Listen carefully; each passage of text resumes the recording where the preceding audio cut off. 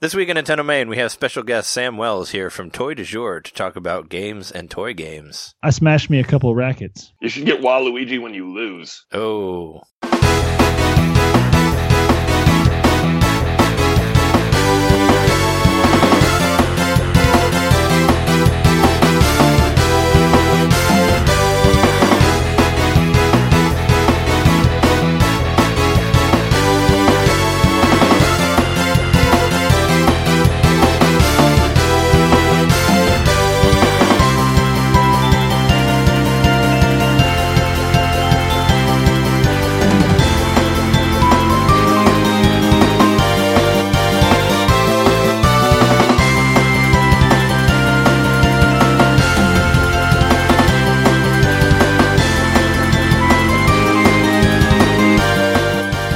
Nintendo Main Podcast, episode 124. This is your place for Nintendo and Nintendo-related topics, video games, whatnot. We are your hosts. I'm Trey Ultra Smash Johnson. I'm Jeremy. Kicked ass with Waluigi Mikowski. Oh, fighting words. I'm John. Don't know if I got a Smash ticket knitter. Oh. Ooh. And we have a special guest this week, Sam Wells from Toy Du Jour. What's up, man? Hey, I'm going to say it's Sam has never played a Switch Wells. Oh. Oh, never played a Switch, huh? Do you not have one? There's Take it? one in the house. Okay. But it immediately went to my wife who plays up. How long has she had it for? I'd say the better part of the year. Oh, okay. So it's been there for a while, and you haven't had a chance to like sneak a play in or sneak a touch on it or anything like that. Yeah, I threaten. Like I pick it up and act like I'm maybe going to delete a game or something. Oh. That's as far as I've gotten. Well, there's different files. Like you can start a different profile. You guys I'm well there. Yeah. I was gonna say you guys don't need to fight. You can start your own thing, and then you don't have to worry about saves and all that. I mean, I guess the way the Switch works, like she could pretty much play it wherever. Like she could be like, I'm going to work or whatever, and take it with her, and then you wouldn't have it like if you were there, because it's completely portable. I guess it's locked in the closet. Yeah, I guess you guys would have to get two, like to enjoy it. I mean, are you interested in playing it at all, or do you just like watching? Oh no, absolutely. And she's only really done the handheld. Like she doesn't really put it up on the TV. Oh, she doesn't even share it with you. Wow. Yeah. She doesn't want to get you any ideas. Like, oh, maybe I could play that. Nope, that's all hers. Yeah, I mean, I'm fine with it because it's sort of spoilery if I'm watching her. So sure, but you guys could like always. I mean, you can do it together. It's like a joint adventure. Yeah. You can be like, hey, go up that hill or go fight that. Go look under that rock. There's probably a Korok there or something. You could just like vacate the room if you don't want things spoilered. True. Just leave that room. Damn it! Why'd she have to dock that? Now I have to leave the living room. Yeah, or just like cover your plug your ears and cover your eyes. That's what I used to do when I was a kid. I think you guys have multiple docks? I do. Yeah. Yeah, Jeremy and I both have two docks. Mm-hmm. John doesn't have a TV, so he has a Tri One. Well, we all have Tri Ones also. Yeah. These these like suspendy things that they're like they have clamps that you like can screw on to like a whatever, like a dresser or whatnot, and you can put your Switch in there, and if you want to lay down and play it, it like holds the screen. Oh, nice. It's on my exercise bike that I don't use that often. It's basically where mine is. But I think you guys use yours more than I do. I'm using mine right now to hold this iPad and film this podcast. It's holding my webcam also. Yeah, you guys are fancy. I just use my laptop camera. I was going to ask you just off the front here, Sam. What is your favorite Nintendo game of all time? Oh, I think I would have to go with Super Metroid. Okay, that's probably my favorite too. That's a really good answer. Yeah, that's what I would say as well. Have you? So you said that your wife has a Switch, but how active have you been, like in video gaming? Like, do you still play, or do you? I mean, did you play like the Wii or the Wii U, anything last generation, or what was the last system that you were into? Yeah, we kind of get the previous system when a new one comes out. Oh, okay. But we skipped the Wii U, which is why we were able to go to a Switch quicker than normal. Oh, okay. Mm-hmm. Yeah. But yeah, like me personally, I just for the first time did Link Between Worlds. Beat it last week. Oh, nice. And then I honestly completely missed Skyward Sword, and meaning I didn't know it was a game. Oh, yeah, completely missed it. So we just got that, and all I did was save a file so far. So I'm excited to jump to that now that A Link Between Worlds is done. Oh, okay. So you haven't really, you're saying you just like barely even started, right? You just like put your name in there and that's about it? Yep. Okay. Well, that's cool. I mean, I'd be interested to see what you think of that. Like, Skyward Sword, it's kind of a Divisive. like, yeah, Polarizing. yeah. Yeah. See, I don't see what the divisiveness really is all about. I love that game. I think it's great, and I like the motion controls. I think they work really pretty well. I enjoyed swinging the sword. Mm-hmm. Yeah, I'm on that side of the argument. I think some of it might have come from the fact that it's like not really truly full open world, I guess, where everything's kind of divided, and I think some people were upset about that. Spoilers. Mm. But that's kind of something you'll find out really early. But I enjoyed the game. I played it all the way through. I got all the hearts and all that. So I don't really understand like why people dislike it. I feel like there's more divisive thing on Twilight Princess than Skyward Sword, maybe. Even though I really like that one too. So I don't know. But I think most people agree that Link Between Worlds is a fantastic game. Link Between Worlds is a fantastic game. Yeah, that's a wonderful game, and it's cool you got to play that. I'm sure you enjoyed it, right? Yeah, it's one that like I don't know, like rarely will I go back after beating a Zelda and replay it right away. But as soon as the hero thing was unlocked, I started another game. Oh, okay, nice. Did you go? Isn't there? Was it like Street Pass, or isn't there stuff you do with that old man that's there? It's been a long time since I played the game. I ignored that completely. Oh, okay. Because supposedly if you talk to him enough, like he like reveals that he's like the Link from A Link to the Past. Oh, really? Which I thought was cool. Yeah, people hinted that there was more to him than meets the eye, but I kind of just stayed away because I didn't want to deal with the Street Pass thing. Oh, sure. I like Street Pass. It's just like I don't know how many people you have coming through your shop with 3DSs to where that actually happens to get Street Pass. I mean, maybe. I mean, if you got a lot of people walking by, but it's not like it's not like Japan where like everybody has 3DSs and there's a lot more. That's the other thing too, that like I have been terrified since we've opened the shop to take a handheld game in there. Like I've never taken a video. Oh, really? Yeah. Just out of fear of somebody coming in and taking it, or leaving it, or whatever. Slacking off on things that I need to do. Oh yeah. No, I get that. Yeah, it'd be totally very much a distraction in there. Well, that's cool. I'm glad you're still playing Nintendo games. I didn't know. Yeah, I wasn't sure like how much. I know you guys have had like Amiibo and stuff in that, and we've talked a little bit about games, but I wasn't sure like what your last system was or like what you played and all that. But hopefully you get to touch the Switch, because the Switch is really cool. We've all been enjoying it. It's a fun system. That's mostly all that we talk about on the show. You know what you got to do if your wife doesn't own it already? You got to go buy Mario Kart, and then you got to say, hey, you got 2 Joy-Cons. There's no excuse. You got to share it. It's true. Yeah. And you don't even really need to buy another controller, because you can do one Joy-Con on that and do everything that you would be able to do on Mario Kart. So that's a good icebreaker piece offering there. Mario Kart 8 be an easy way to get your hands on that. I don't know if. But I mean, like I just mentioned, I just started Skyward Sword, so I'm not really eager to jump onto it. Oh, sure. Yeah. Now you're focused on that game. Yeah, and we also just brought NES Classic into the house. So, nice. Oh, there you go. Super Metroid, I'm excited to go back and play that again, and Earthbound, so I think my time's filled right now. Yeah, there's a lot of hours that you can put into that Super Nintendo Classic. So, especially, I mean, there's like Final Fantasy VI as well on there, like as far as like great RPGs go, and like Secret of Mario Mana, RPG as well.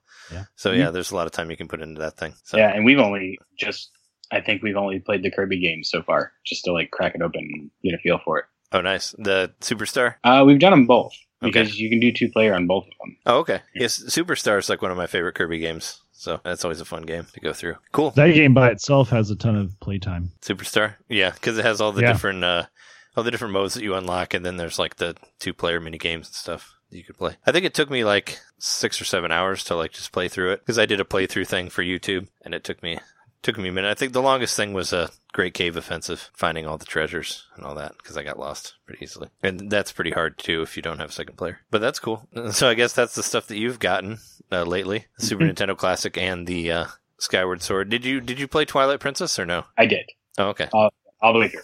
Did you play it on GameCube or Wii? Wii. Okay. Did you like the waggle in it? Yeah.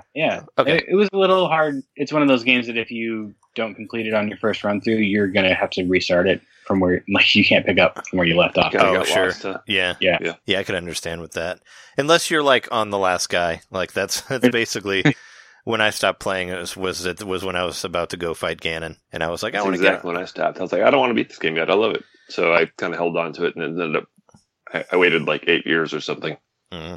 I just beat it a couple years ago. Yeah.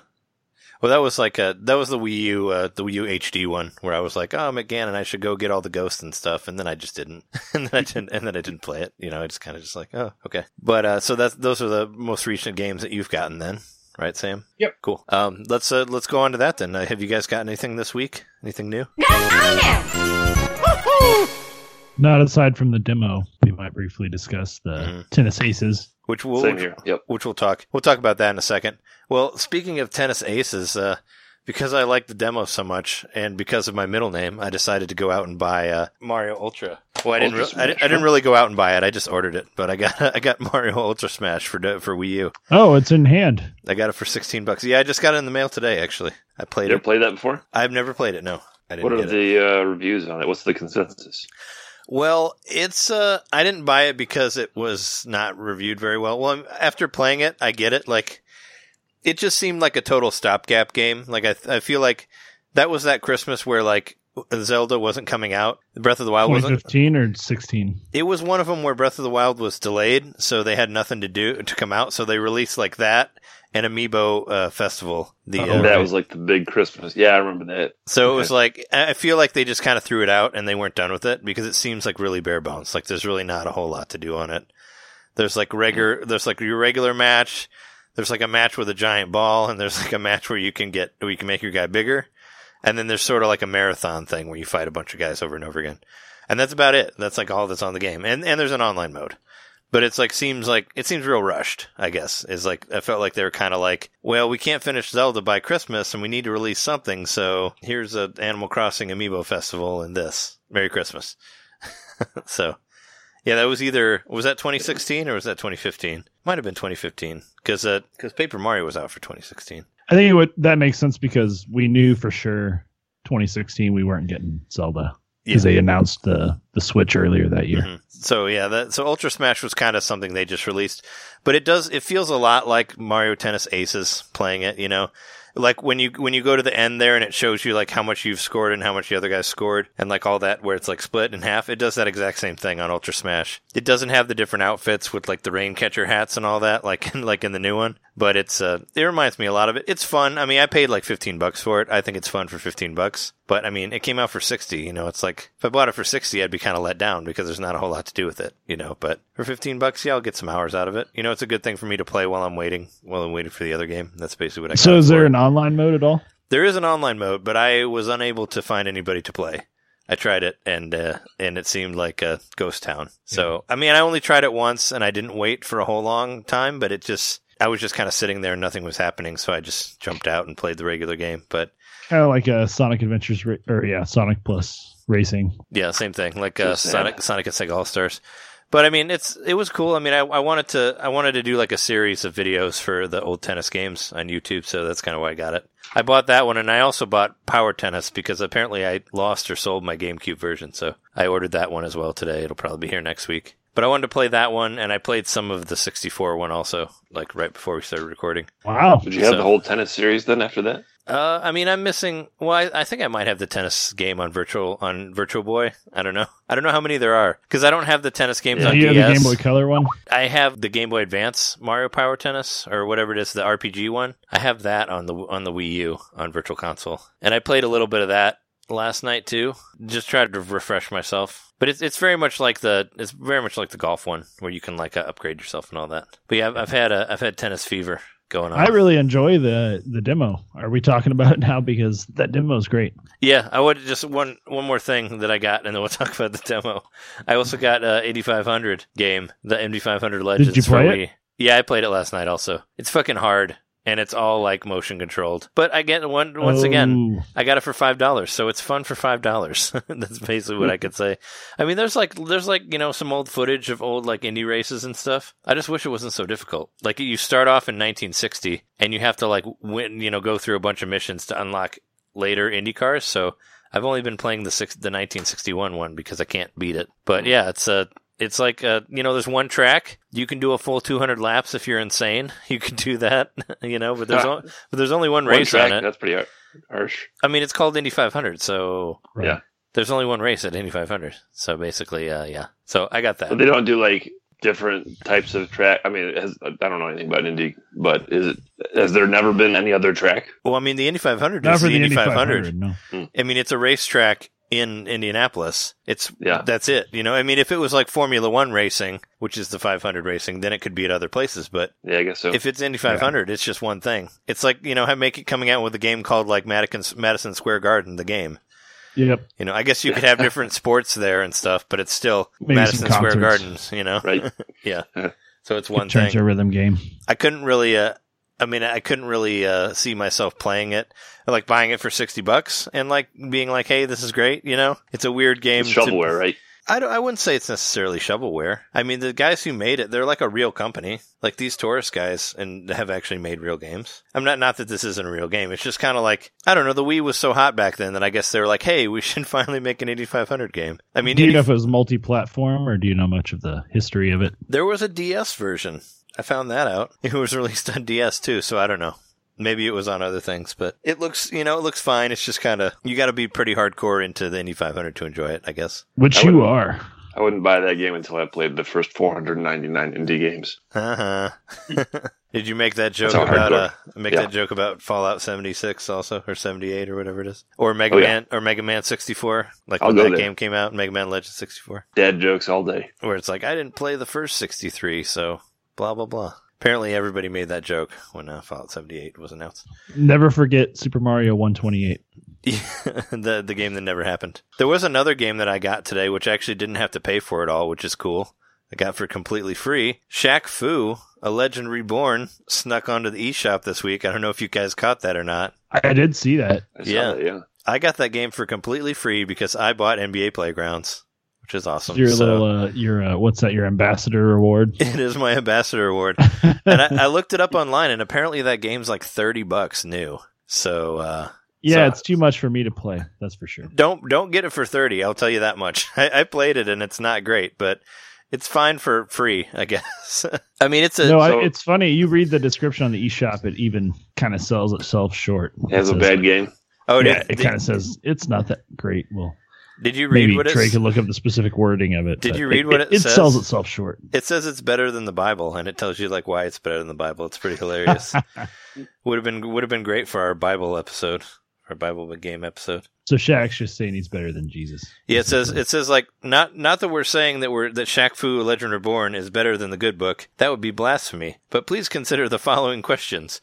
Does the Bible feature basketball legend Shaquille O'Neal as an ass-kicking Wu Zing master? Can the Holy Writ boast a dope rap featuring the big Aristotle himself? Does the Book of Books provide the excitement and hilarity of battling bosses who are parodies of famous douchebags? Do any of the conflicts depicted in the Sacred Testimony qualify as epic boss battles that you won't believe we actually put into a game? Shaq Fu Legend Reborn does contain all of those thrilling features and many more, so buy it. It's pretty cheap, which I don't think it's that cheap.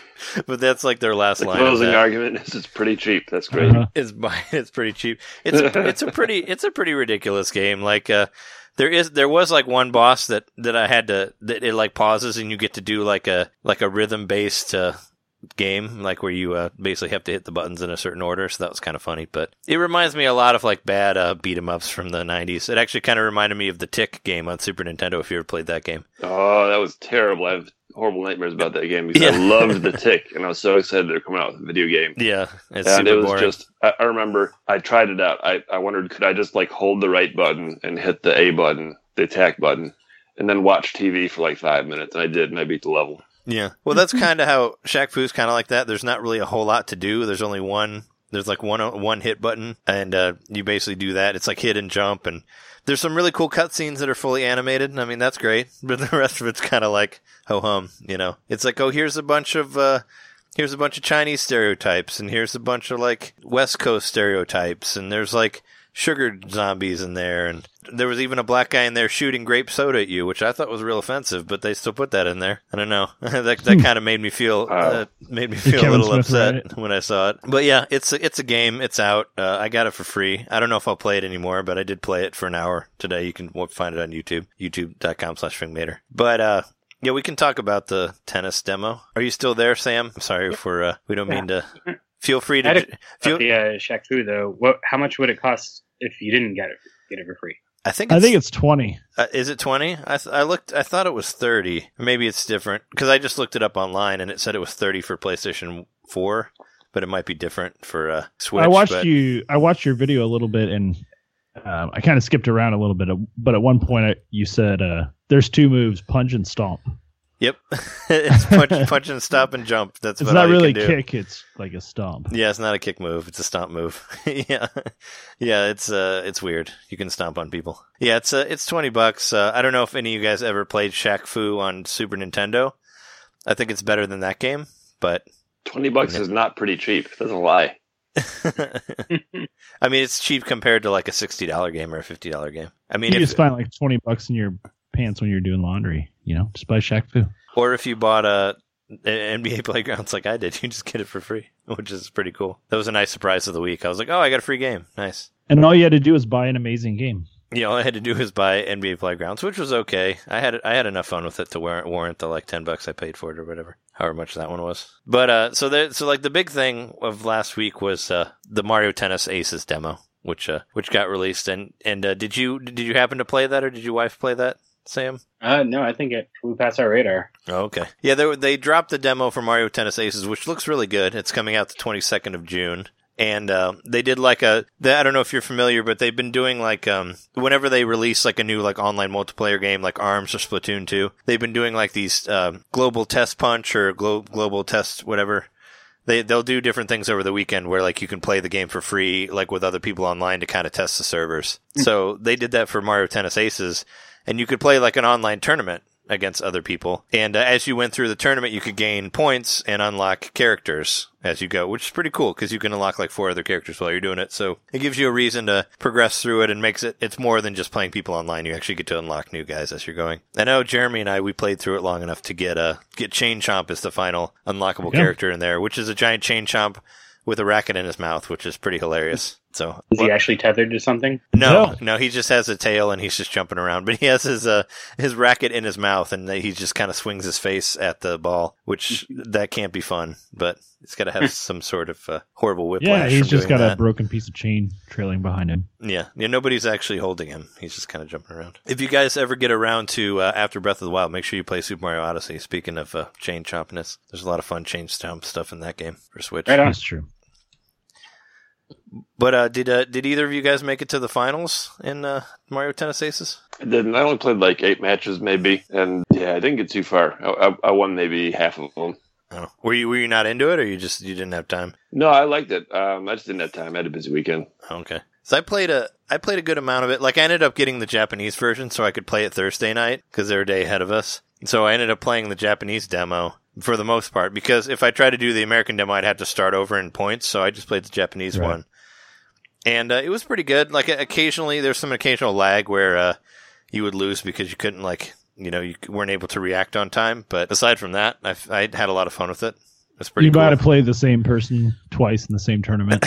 I did that a couple times, where like it would because it was actually Kel too, which is the name of my cat. Yeah, since it's like a tournament, there has the brackets and all that.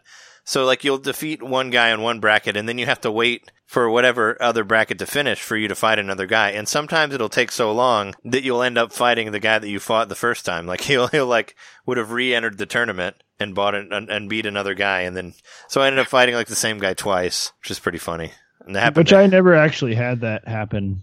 I played the US version, and I wasn't able to play the Japanese version. I didn't have time, so I didn't even bother to download it. But I never had to wait very long. If I waited more than like 30 seconds, it just disconnected, and I just had to log back in. Yeah, and it's not like the Japanese version, like it's in Japanese or anything. It was just from the Japanese eShop. There's not really a difference at all. It's all in English.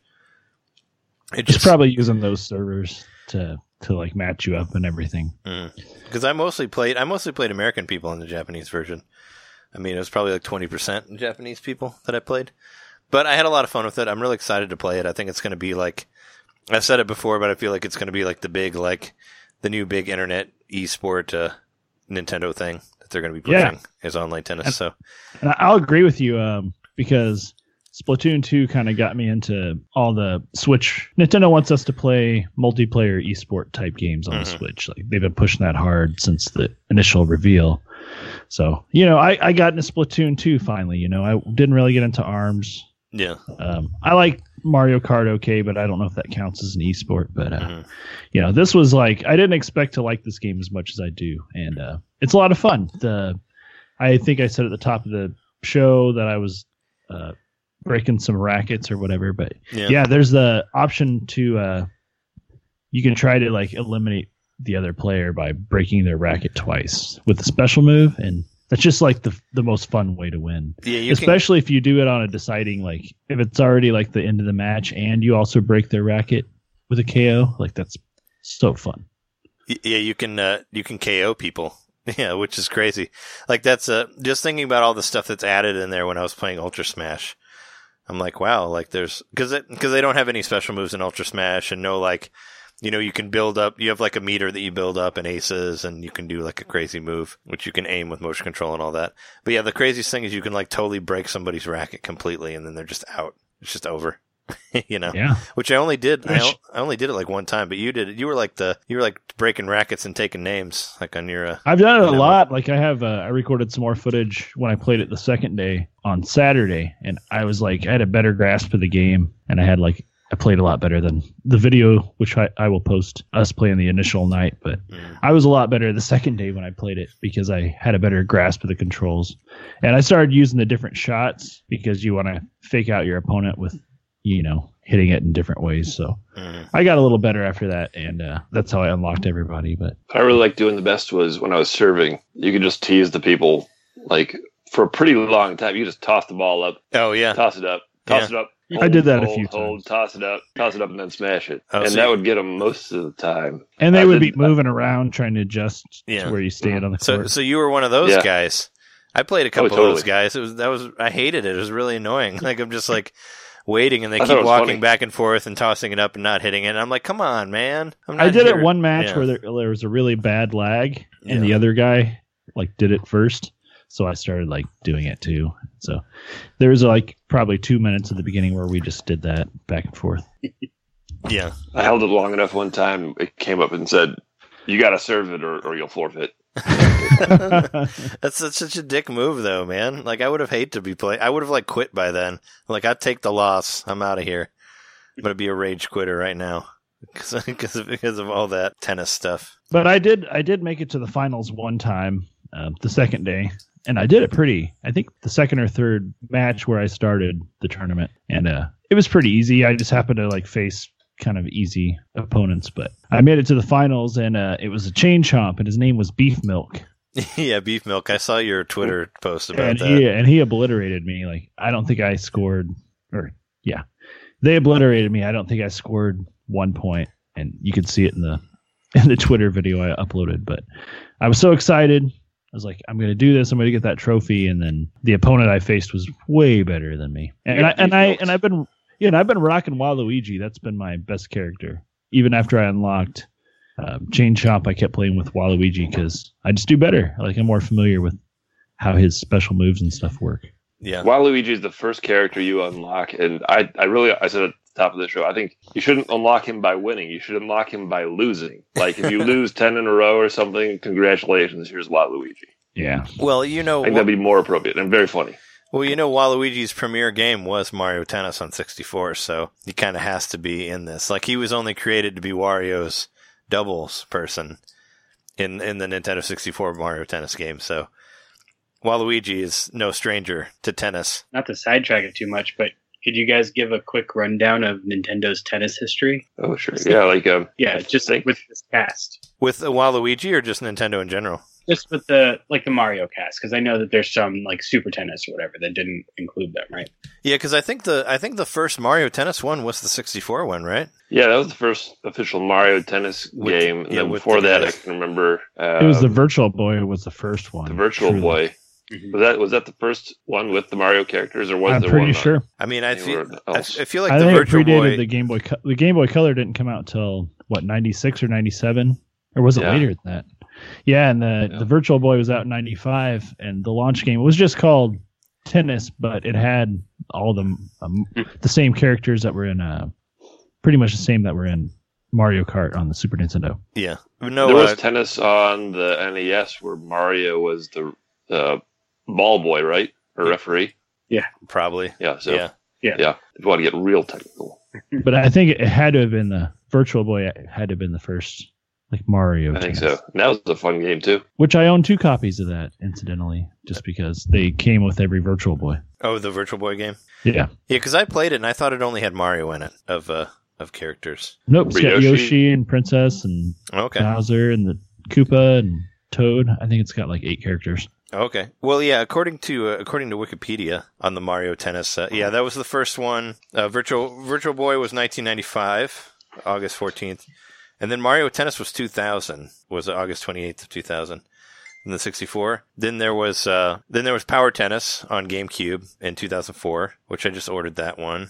And then there's Mario Tennis Power Tour. That's a Game Boy Advance game that came out a year later, 2005. So was there never a Game Boy Color tennis game? The 64 game and the Game Boy Color game released on the same day. Oh, okay. That makes more sense. So there's a Game Boy Color version, and you can do a transfer pack between them. You could do the same thing with Mario Golf. So yeah, there's Mario Tennis Open. That's 3DS. I never played that one. Mario Tennis Ultra Smash. That's one I just got. And Mario Tennis Aces. So I've played all of them except for that 3DS one. Or the Game Boy Color one. So there's 2 I haven't played. But yeah, what is that then? Like 7 games probably? Or 8? Yeah, there's like 8 of them total. But yeah, there's the quick rundown of Mario Tennis.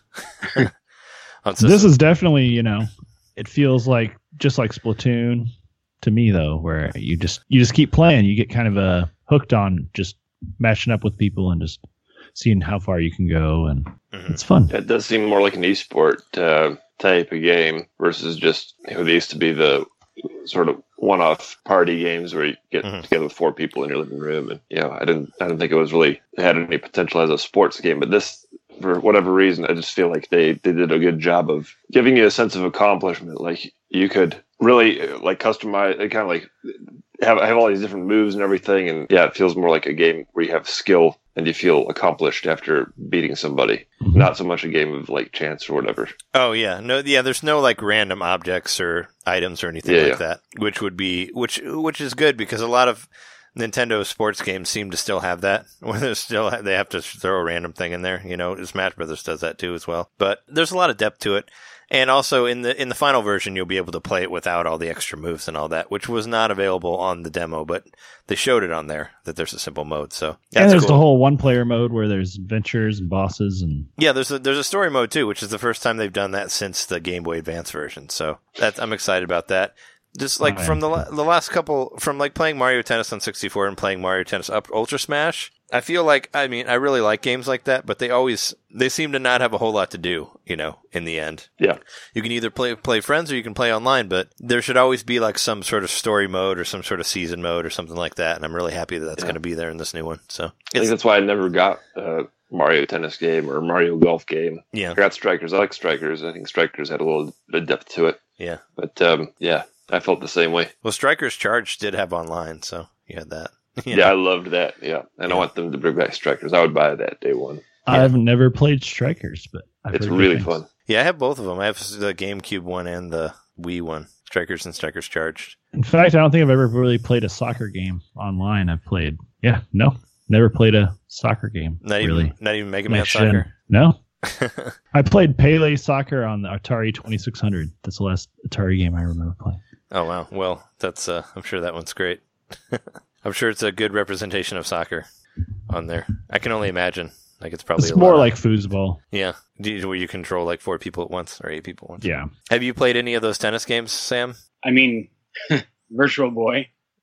Oh, you did play that one? Yeah. Very nice. I played it recently. We have one here. Oh, wow. But you went through the list and I couldn't remember any of those or playing any of those. Mm-hmm. And honestly, you guys are in this world. You do this a whole lot more than I do. I can't say that I remember playing any game online, like with other people. Oh, okay. Really well. So you haven't made it to the online play yet? Yeah. On anything? I think it freaks me out a little bit. Oh, you know what? Okay. I played Marvel vs. Capcom 3 on PS3. I actually figured out how to get online and play against somebody. And as soon as I started a match, I was just completely demolished. So I was like, oh, well, that's not fun. I'll say it's probably better that you didn't win, because I played that game online, and every time I won, I got an email from whoever I beat saying like, you suck, you spam moves, like you're awful. Like, it was, everybody sucked on that game online. Like, seriously, they would like send me messages on the PSN that was like, you suck, you do the same move all the time. I'm like, fuck you, man. Like, you're obviously a sore loser. Like, seriously, they would always send me messages. Did I win? That's the bottom line. And I did a bunch of moves, same moves all the time. Did I beat your ass? Okay, cool. And people would hate me playing Blanca. I'm so not a spammer, actually. I'm totally against doing that. So it kind of pissed me off even more. I was like, I didn't spam anything. I don't know what you're talking about. Spamming. Like, I was trying to play a Street Fighter Anniversary Collection earlier today online, and I played against a guy that just did low kicks the whole time. I'm like, what? I'm like, what? And you like even call yourself a Street Fighter player, and all you do is low kicks? It's like the cheapest move ever in any fighting game. It's like, come on, man. They're super effective in Street Fighter 2 as well. Yeah, it was just really annoying. I was like, oh, you're one of those guys. You're one of those guys who only knows one move. You're real fun to play against. Thanks. But yeah, the internet world can be a whole thing. I mean, I wasn't really into it too at first, but if you ever get a chance to play Splatoon, like for any of the demo stuff on the Switch, if you ever get a chance to play the Switch, the house Switch, I definitely recommend playing Splatoon 2, because it's online, but it's not like, it's still fun. I think, like, even if you're not that good at it, you can still have fun with it. Yeah. Because here's the thing with Nintendo, they don't want people to talk to each other. So yeah, there's because they don't want kids to be exposed to stuff. So like, you play all the online games on Switch, and the most is like maybe on Rocket League, someone will tell you suck. But most games, like, you can't really, other than maybe them using the pre-programmed stuff with their avatar, by hitting a directional pad or something. You're not gonna get any like shit talk or anyone criticizing you, because they can't. Yeah, even though you might see some weird stuff in the lobby area where you see the guys standing around with stuff above their heads or whatever. Oh, like their little like away message. Here is the news. I promise you, it's the news. Let's transition to E3 then. We were just talking. You were talking about at the beginning of the thing. Did you have you secured your spot in the Smash Brothers tournament or whatever, John? What's going on with that? I haven't. No. So there was, in case you don't know, there's supposed to be an email that went out on June 5th, and you get a code, and you have to go to the Eventbrite site that Nintendo set up and get your ticket. And so I never got the email. I was waiting all day. I was checking my messages, and nothing happened. And finally, at the end of the day, I posted on the NBC forum, hey, anybody else having trouble? I haven't got my message yet. And everybody, lo and behold, they got the email at like 11:22 Pacific time, and I didn't get it. I'm registered and everything. I got my E3 registration, all that stuff, but I just didn't get it. And the only thing I can figure is that because I have an exhibitor pass, it's perhaps different, and I'm also going there with Indiecade. And I think my hope is that Indiecade already got all the tickets for the Indiecade people, and like maybe they'll give it to us. Maybe they had some kind of deal. Maybe I'll get it when I get my badge or something like that. I don't know. It's the only thing I think. So maybe your registration works differently because you're not general public. Yeah, maybe so. I figured out that there was a pattern to your registration code, which was your E3 registration number plus your initials at the end. So I went onto the Eventbrite site, even though I didn't get the email, and I tried to get that ticket, but it didn't come up. It said this code is not valid. So I don't know. We'll see. Hopefully I get to play Smash. Yeah, I hope you still get in. I don't know what... so do I, man. I mean, I don't really know. I don't know. There is apparently going to be a standby line, but you're obviously not guaranteed to play. I don't want to spend the whole day waiting. And you would have to like camp in that line. Mm-hmm. Yeah. You don't want to spend the whole time waiting in line, which I guess is a lot of E3. So that kind of sucks. That I mean, depending on what game it is, you might have to wait in line all day. I'm sure you had to for Zelda and all that when that was that thing. But yeah, we'll talk about a lot of that next week. E3 is next week, so and Nintendo's presentation is on the 12th. So I'll be there next Tuesday. If you guys happen to be there, go to Indiecade and look for a game called Max Duo, which is a game that my friend is making. And they're helping him pitch his game. So look for John at the Max Duo booth at Indiecade.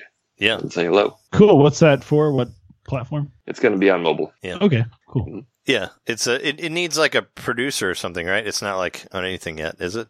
Or what's he trying to do? No, so it's pretty remarkable actually. So he came up with the idea for the game like maybe not that long ago, maybe 2 months ago. He just said, "I'm gonna try and do this game." He put together all the design documents and just on kind of a whim, he said, "Well, maybe I could take it to E3 and just kind of show people my idea." So he got a trailer together and he has the idea sketched out and everything. We're going to show all that stuff. So the idea is just to network, see if anybody else is interested in helping him make the game or publish the game and just see what happens. Yeah. Okay. Just kind of, he'll have a demo and something to play, right? It won't be, I don't think it's going to be anything interactive yet, but we'll have like the concept for the game all sketched out. Okay. We have a Kickstarter, which I can get the information for that. That's what his news was when he just knocked on my door just now. Yeah. We got a Kickstarter that's live, and people can donate to the game, and that's going to be the main thrust of the booth is to show people the Kickstarter. If you like it, support the game. Mm-hmm. Okay. How many tiers does it have to go through before it gets a Switch port? I have no idea. on the Kickstarter. I have no idea. Is it one of those things where, if it's probably, I don't know how the game works, like if it would work well with the controller or not, if it's a mobile game. But I can put it in the notes of the show and all that. Sure. Yep. But speaking of E3 stuff, you messaged me about it earlier, but apparently Fortnite's been found in the eShop. Somebody data mined it and found an icon for that. Yeah, that was big news. IGN put out this morning. There is strong evidence that Fortnite is coming to Switch. Of course, this has been a rumor for a while. And things kind of heated up in the last 2 weeks. And it's literally on everything else, really. It is on everything else, including phones. So there's no reason it shouldn't be on there. Yeah, it's going to happen. I mean, this is like back in the day when Netflix was being put on everything. There's no surprise here. And there's still no Netflix on the Switch. Shh. Yeah. I guess there was an update to the eShop. I don't know if you guys caught that or not, but there's new categories now. Now there's a featured category, which shows games that I guess they want you to look at or whatever. And there's a great deals category now instead of sales. Which replaced on sale, right? Yeah. So a featured category shows the Octo expansion for Splatoon 2 and Dundar is in there and Glass Gungeon.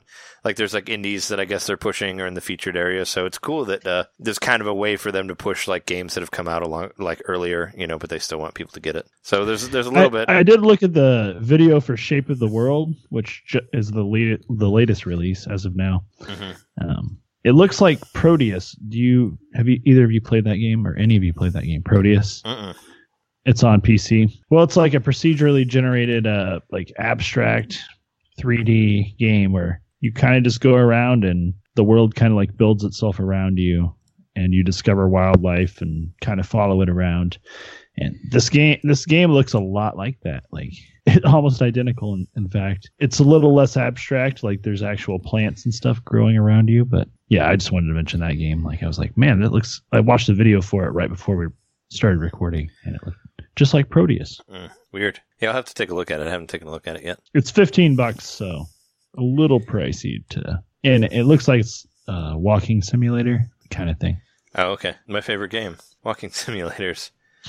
Speaking of walking simulators, it's actually not a walking simulator, but Blaze Blue Tag Tournament's out now, or whatever is Blaze Blue Cross Tag Battle for $50, which I was really interested in that game at one point, but after playing the demo, I'm so confused by it that I can't really bring myself to spend $50 on it. Oh, there's a demo? Because I have no idea what's going on. There is a demo, yeah. But the demo was an online mode, and I was confused through the whole thing, so it's kind of maybe I'll wait on that one. But there was a couple, aside from the Fortnite thing, The Blob got a release date. That's coming out the 26th of June, so there's another game to the pile of June releases. Seem to be a lot of those. Is it just the first one, or there's a package with the second one? I think it's just the first one. They should do it the same way that they did Ikaruga and release it for $15. That would be great. But I don't know how they would do that. By the way, some of the Blob a lot. It's kind of a precursor to Splatoon in some ways. Yeah, sort of, because you're painting stuff. And it's like a monochromatic world where there's monochromatic cops that don't want you to paint stuff. I remember that. It's all about color, and it's different from the post-apocalyptic squid world of Splatoon, but it's similar, I guess. And I remember it also had that music that would change depending on what you do, and I always like games that do that, where there's stuff added to it depending on what how you play the game. I bought that game on day one, and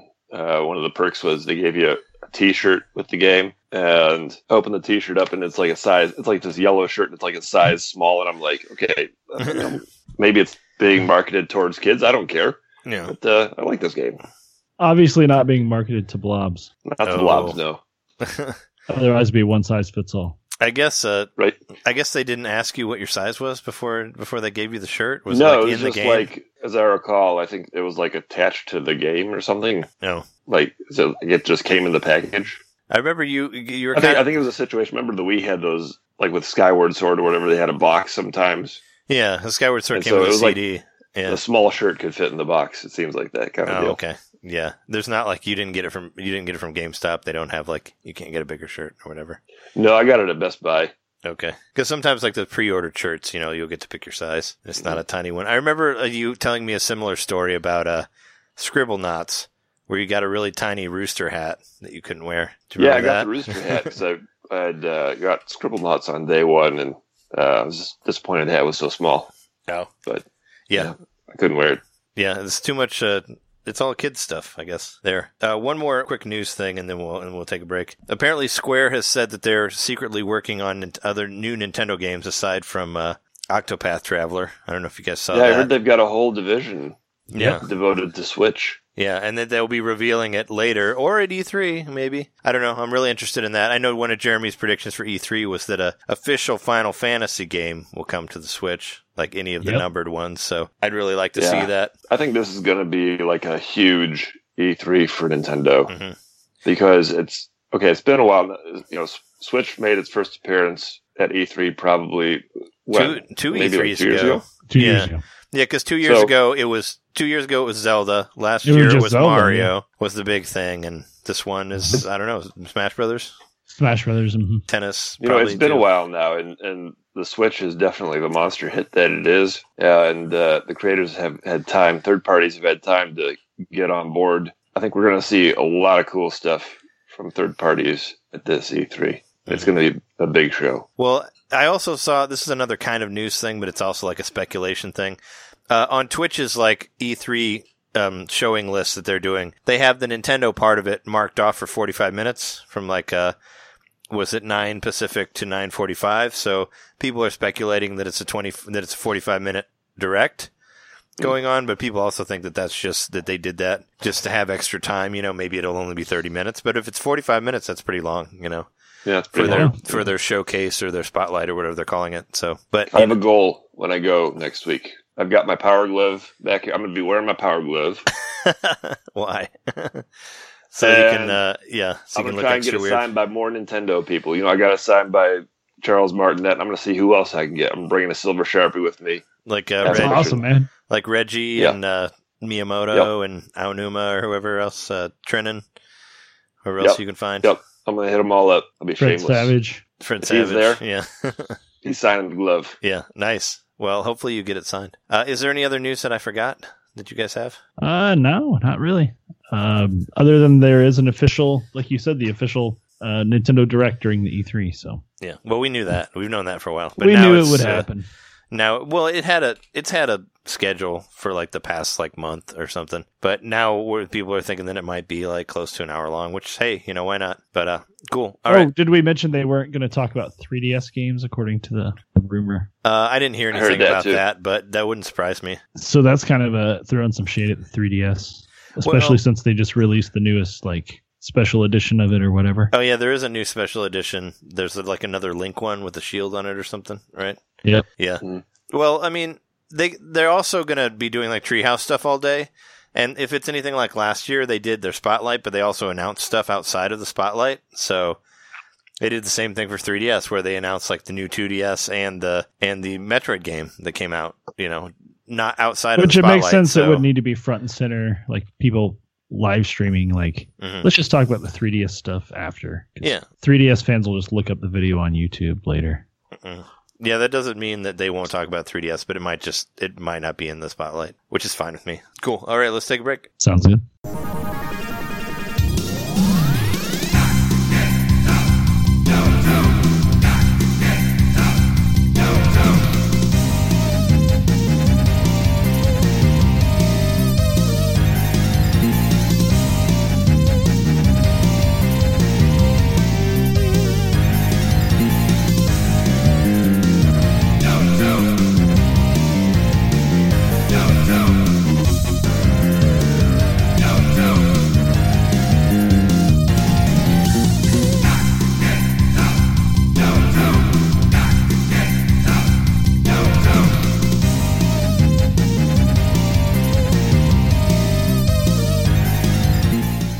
So, Sam, let's talk about Toy du Jour, a place that I have mentioned a couple times on this show. I know I mentioned it to a friend of the show, Nate Lockhart, who was here from he came to town for the Midwest Gaming Classic and was in Chicago for a couple days, and he didn't visit Toy du Jour, and I gave him a hard time for doing that and told him that he had to go next time. Yeah, and, he's from Buffalo. Yeah, he's from Buffalo. But I made sure and mention it before. Plus, it's one of my favorite places to go to. I've taken Jeremy over there a few times, and I mentioned it a couple weeks ago. Yeah, I have a couple things, and even in my game room here from Toy du Jour, I got my thing that I just bought right here. He hangs out over here, but next to me, so got him hanging out. Most of the other ones, he's the only one that actually came out of the package. All the other ones are on walls, like in the living room and my room. But I remember correctly, his package was ready to be opened anyway, right? Yeah, his package was kind of falling apart, so we decided to open him and take him out. But plus, he had like his Sky Cycle in there that you could put together. So then you gotta. Yeah, but talk to me about Toy du Jour and like how like. Have you always been... Oh, yeah, Jeremy also talked about his cartridge that he got with all the extra games on there from your place. So, you cut me a nice deal on this, too, by the way, so thank you for that. Yeah, right on. But I'm assuming it worked then. Oh, it works fine. Yeah, it was great. Yeah. So what... I mean, I didn't hear the episode, but what was all on there? Because like I said, I only tested it to make sure it turned on my Game Boy. So what... Yeah, so it has this GT racing game. I think it was like towards the launch of the Game Boy Advance, and so it's kind of Mode 70. It's got like a Twin Bee game. That was a launch game too. Port. Yeah, and then everything else is Famicom ports. So a lot of it's in Japanese, but there's like 10 or however many. It does end up being 21 games total. So yeah, like 19. Plus the 3. And it's a bunch of random like Famicom games, like Ice Climbers on there, I think, and like Urban Champion, and it's pretty random. No. You know what? I'm starting to remember where that came from, because we buy things at the shop, and like more often than not, stuff will get thrown in a box and tossed in the back before it makes it to the sales floor. But I believe that came out of a lot that I got from our friend Ryan Brown, who is a local comic creator. Okay. Anybody's familiar, but he does a book called Curse Words, and he has a book called God Hates Astronauts. I've heard about the second one. Yeah. He's a local guy, and he brought in a bunch of childhood stuff. not to stray too far, but he brought in a Game Boy Color with a camera attached to it. Oh, and yeah. Before I went to go sell it, I looked on it, and there was a picture of him with some girl. The rest of the pictures were all like obviously a little brother. Just like his face, like inventing selfies before selfies were a thing. Mm-hmm.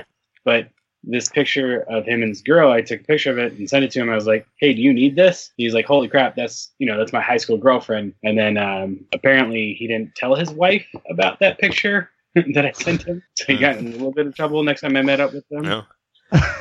Was it scandalous? It's kind of hard to tell in Game Boy camera pictures. I mean, it's still a selfie. Yeah. It's just it's like an old phone. Yeah. It was like, obviously the family was sitting in the room and they're on the couch together. Yeah, and they're like, who is she? And like, that's you. You can't tell? I mean, it's Game Boy Color camera. You can't really tell. Yeah, we forgot to mention that it was the 20th anniversary of the Game Boy camera, and we were going to talk about that in the beginning. But yeah, what better way to mention it than that? I mean, with that great story about it. So, so did this also come from that person, or was this different? Yep. Wow. So I've got a game from like a legendary comic creator. Yep. There you go. Nice. That's kind of cool. I've also I purchased a Metroid shirt from you also, but I don't know exactly where it is. But I think Prime. It was like a Metroid Prime 2 Echo shirt. Oh, like the weird side print, right? Yeah. That was cool. Yeah, I think that might have been something that was like hanging in my closet for years, and then I was like, I'm not going to wear it so much. But yeah, it's totally like you're saying, it's like it's all like on the right or the left side. I can't remember. It says the logo, and then Sam's is kind of hanging out on my ribs. Yeah. Speaking of the anniversary, did anybody see that the guy who hooked up the lens to the Game Boy camera? Oh man, I did see that. Hooked it up to like a that huge ridiculous lens on the Game Boy camera. That was pretty funny. Yeah, hooked it up to like a zoom lens, right? Yeah. No, I did see that. It's crazy. I think he took a picture of the moon, right? Yeah. That's insane. Good old Game Boy camera. I mean, it was pretty much did selfies before selfies were ever a thing. I mean, Nintendo has always been known for being ahead of the game, so they definitely were in that aspect. I did. It's kind of unfortunate about your friend, but that would be funny if that was like the Game Boy camera caused a divorce somewhere. When you said like a picture of him with the girl, I was like, is there like a Game Boy camera like porno in there? Is that what you're talking about? Like, that's the first thing my mind went to, but. Actually, I bought my 3DS from a friend of mine. This girl on Facebook was trying to get rid of it. Like the first 3DS I got, I bought it from her for $100 or something like that. And she made a point to make sure and delete all the pictures that she had on there with her boyfriend before she gave it to me. So I thought that was funny. I don't know what was on there because I never saw any of them. But she's like, I got to make sure all these pictures aren't on here. I'm like, okay. I'm like, what you've been taking? I think that's fair. 3D pictures. Yeah. But she said there were pictures of so that's the thing. I guess people have taken pictures of their significant others with Nintendo stuff before. I mean, it's a camera. What do you do with cameras? You take photos of the stuff you want to photograph.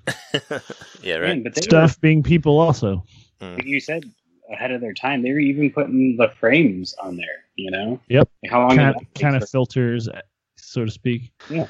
Yeah, and you could even make little stickers out of it and stick them on stuff. Which they didn't last very long. Like I remember I put some on my wallet and they like rubbed off pretty quickly. Like the ink went away pretty quickly on those Game Boy printer stickers. It was thermal paper, right? I don't know. I don't think it was ink, it was thermal, so that would make sense that it would just like rub away eventually, like the special heat resistant coating. Yeah, well however I don't know how they did it, but it would I remember I put stickers on my wallet and it just I'm almost positive it was off. it was thermal paper because I think I've seen hacks where people have taken other thermal paper and used it. Because obviously you can't buy refills for the Game Boy printer from Nintendo.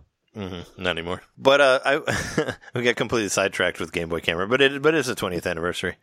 But I wanted to know what I wanted to know like some of your story here about what brought you to having a toy store in Chicago. Sam, have you had a toy store before elsewhere, or like I'm sure you've always been a collector, right, of that? Yeah, try to make this a short version since it's my entire life. But I've always collected. I've only ever stopped for high school, but that's actually where my wife and I met. And then once we were out of high school, we both kind of started getting back into toys. Mm-hmm. And from there, it would be, like hitting the thrift store, trying to find stuff for your collection. And then that kind of spitballed into having too much stuff and selling it at toy shows. Oh, okay. So we've always done that. We've, it evolved to some eBay sales here and there. But Toy de Jour, the name actually, the misspelled name, the DE instead of DU, came from my first real job here in Chicago was for Devil's Due Publishing. We published G.I. Joe, Joe versus Transformers, like Family Guy, a bunch of stuff. I got a job there, and around the cubicles, everybody would have a ton of toys set up. Believe it or not, I had the most. Like I brought in the most amount of toys, and every day I would make it a point to bring in something new for people to kind of like check out, like on the ledge of my cube and like come mess with. Sure. So it was the toy of the day. Wow. Of the day. Wow. When I left Devil's Due, I kind of kept it alive. Liz and I did like a little WordPress blog or something, like Blogspot, just, kind of keeping it going with like mini reviews of toys. And when I went to go buy the URL, the Toy du Jour, DU, was gone already. I was like, screw it, DE. So it's spawned since then. The store itself is 4 years. Yeah, 4 years as of March. Yeah, so it's a really truncated history of where the shop came from. Mm-hmm. And what kind of, because I've never been there before. I'm the only one who hasn't. So what kind of stuff do you focus on? Is it like, vintage collectibles or modern toys, or what's your spin? The full line, or the full name of the shop is Toy de Jour Vintage, Toys, Arts and Farts. So it gets the point across, if people aren't paying attention, that it says vintage toys. But to stay true to the reason we put commas in there, we have vintage items in there, such as vintage clothing and vintage household stuff. But that is maybe like, I'd say like 15-20% of what's in the shop. The rest of it is vintage toys, collectibles. And so the rest of it being arts and farts, we have like a novelty section, which is the fart stuff, just to kind of like give people a place to go if they need a fart machine, in the city. Yeah. And then the I do too. Is we do these semi-regular art shows where we pick a theme, do a little group show, like we've done Ghostbusters, Ninja Turtles. Just get people in there, get some local artists that. I liked your Ladies of the 80s. That was a cool one that you guys did. Yeah, that might have been a bit reactive to current social. Oh, sure. Yeah, it was so cool though. I loved the art. Yeah. No, definitely. It was one we wanted to do. And there's some such as that. We did one Kitty Cat Attack, which was pick any cat from any pop culture thing and do a piece on a cat. So that one and the Ladies of the 80s, we feel like those might have legs enough to be like maybe annual events. Mm-hmm. Oh, sure, yeah. Was Ladies of the 80s? Was that the one I saw a painting of Samus in there? That was from that, right? Yep. From Metroid? Yeah. One blew me away. Yeah, that one was cool. Fantastic. You have one coming up too, right? Yeah, so we have one this Friday, which is June 8th, which is Icons. It's celebrating LGBT icons. And we ask people within the community or allies of the community to do pieces based off of their favorite icons within that community. Mm-hmm. So that's this Friday. And then we have one coming up next month in July that we actually haven't put a date on, but it's it's more of a loose, it's not so much an art show. There will be art, but it's the G.I. Joe Day, where it's just like, because G.I. Joe is like my first and foremost thing that I like. Mm-hmm. I just like to have a day where I let other Joe nerds come and talk, Nice. When I was in there most recently, there was another another customer who was just like into the G.I. Joes. I remember was looking at all of them. So it's definitely, it seems like you're kind of like a spot that. Yeah, it's prevalent because I look for it myself when buying, and then there's always extra that goes into the shop. Mm-hmm. Somebody's anywhere near that Joe case, I'm going to start talking to them. Which I don't know if we've mentioned it before, but I also love the tree outside the shop with the parts hanging from it. That's really cool. Toy ornaments. Yeah, that's a byproduct from another thing that we have in the shop. My wife Liz, who creates these little taxidermy trophy wall mounts of plastic dinosaurs and tigers and stuff. So she'll cut the heads off of older toys and mount them in some sort of funny way. And then the bodies, you just have a body left. So they've been, over the years, strung out on the tree. Yeah, I know that. Was she the one? Because I've seen ones that are amalgamations also, where you have ones sort of mixed with other things, or new toys created from 2 different toys or 3 different toys. I've seen stuff in there also that you guys did. I remember there was a Castle Grayskull or something that was all painted different or something like that. That's not, but that's something else that we try to work for. Is that there's so many local toy creators too. So we try to. And that's hitting 2 of the marks there, the arts and the toys. Mm-hmm. So we try to give some space to local folks that have their own wares. We have Nerfict, who is pretty big in the DIY toy community. And then there's Galaxor, who's been doing a lot of 5.5 custom figures, but they're factory produced pieces. And then the stuff that you're talking about is actually a guy who goes by Battle Babies, where it's just kind of he should be locked up, but instead he's making toy customs. Yeah. And I think that's keeping everyone safe at the moment. The weird creations that he's been putting into the shop and on his Instagram. Yeah, no, I'm sure I've seen pictures of both of that and the taxidermy stuff. I always thought that was really cool. This taking toys and putting them together and creating a new thing and all that. It's interesting. Yeah, especially on it's interesting. Instagram or what's in the shop as well. Would you say that G.I. Joe is your favorite toy then? I was going to ask you what your favorite toy was. Yeah, no, I'm currently, I know that my video's not on, but I'm currently sitting in a room that's just completely filled with G.I. Joe stuff. Oh. Is that why it's not on? You don't want to show all your Joes? Yeah, I got to keep the location a secret. Oh, sure. Oh, yeah. Yeah, no, how early did you get into that? I'm not, how old are you? I was born in 1978. Okay. The small figures, which is what I'm into, started in 1982. Yeah. Okay. When you're that little, you're not choosing what you're into. It's your parents are in the checkout line and they're like, "Oh, this is cheap. Here, we'll get this." Yeah. But it worked. Mm-hmm. So yeah, since 1982, it's kind of been nonstop. And that's the old ones. So you started out with the small figures. You didn't get into giant GI Joes. Like that was the old school GI Joe. The actual like Joe or whatever was like the big ones. You're talking about the little ones with the rubber bands in the middle, right? Or like the black rubber bands. Yep. And the multi-posable hands and the Star Wars figures were the same scale, right? Yep. 3.75. They were, but they did not move as much as the G.I. Joe figures. That's for sure. Like they couldn't, they couldn't move their like torsos around and twist their arms and all that stuff. Star Wars ones, they just like, they just go up and down. Their arms don't like bend or anything like that. Yeah, that's cool. I was curious, like what probably sparked the whole toy thing was probably the G.I. Joes and all that. And so you said you stopped collecting for a while in high school, right? Like just completely dead turkey, like a cold turkey or whatever. You didn't buy any. I think that's what most folks do, even if they are super into any sort of like geek culture, like until they know it's safe, No, I made a big like pomp circumstance that giving my brother all my toys. I stopped in college just because I was broke, but I never stopped like through high school. That's why I was curious because I remember like one of my best friends in 4th grade, like or 5th grade. We were friends because like we were like probably the only people that we knew that still collected toys. So like that was our thing. Like we still played with toys like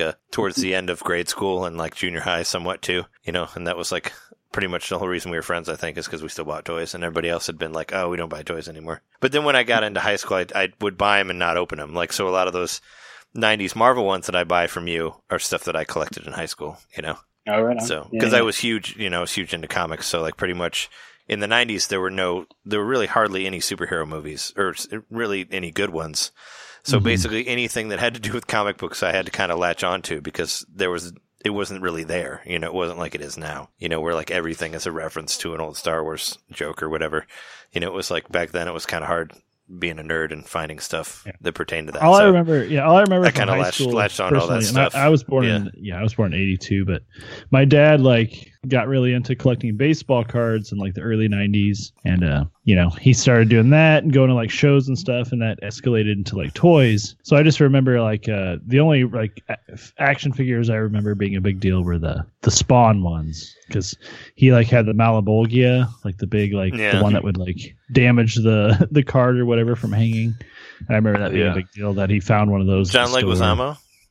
I remember seeing those for the first time, and that was like, whoa, these are a different breed of action figure. Just like so much more detailed, and they really looked a lot better than the rest. My dad was just hustling them though. He was like selling them at game shows and stuff or toy shows and But I remember seeing those things, and then all the starting lineups, of course, were a thing too. But like those are the action figures I remember being like collectible back in the high school days. I forgot about starting lineup. That was always my joke when somebody says like adult toys. I'd be like, "Oh, what you mean like starting lineup toys?" Because that's what I would always think. I have like adult toys starting lineup.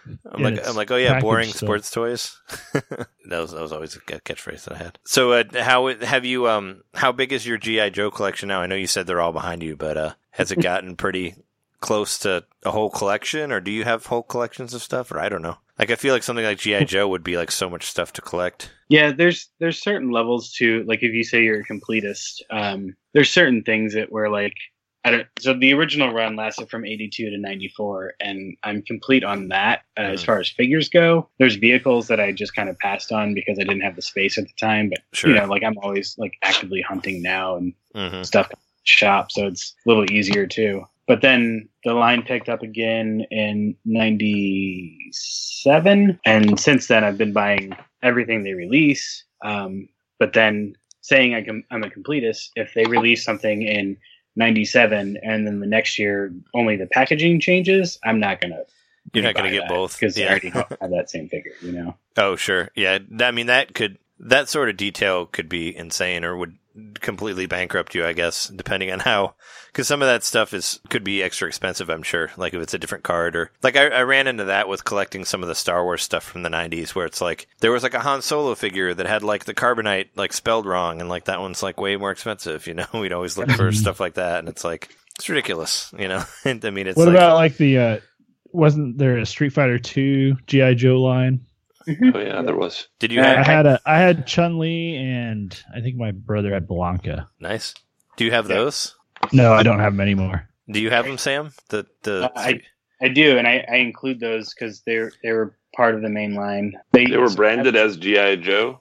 Yeah, they were. Huh? Oh, really? Street Fighter G.I. Joe? Hasbro also released a 3 3/4 Mortal Kombat series after Joe had ended.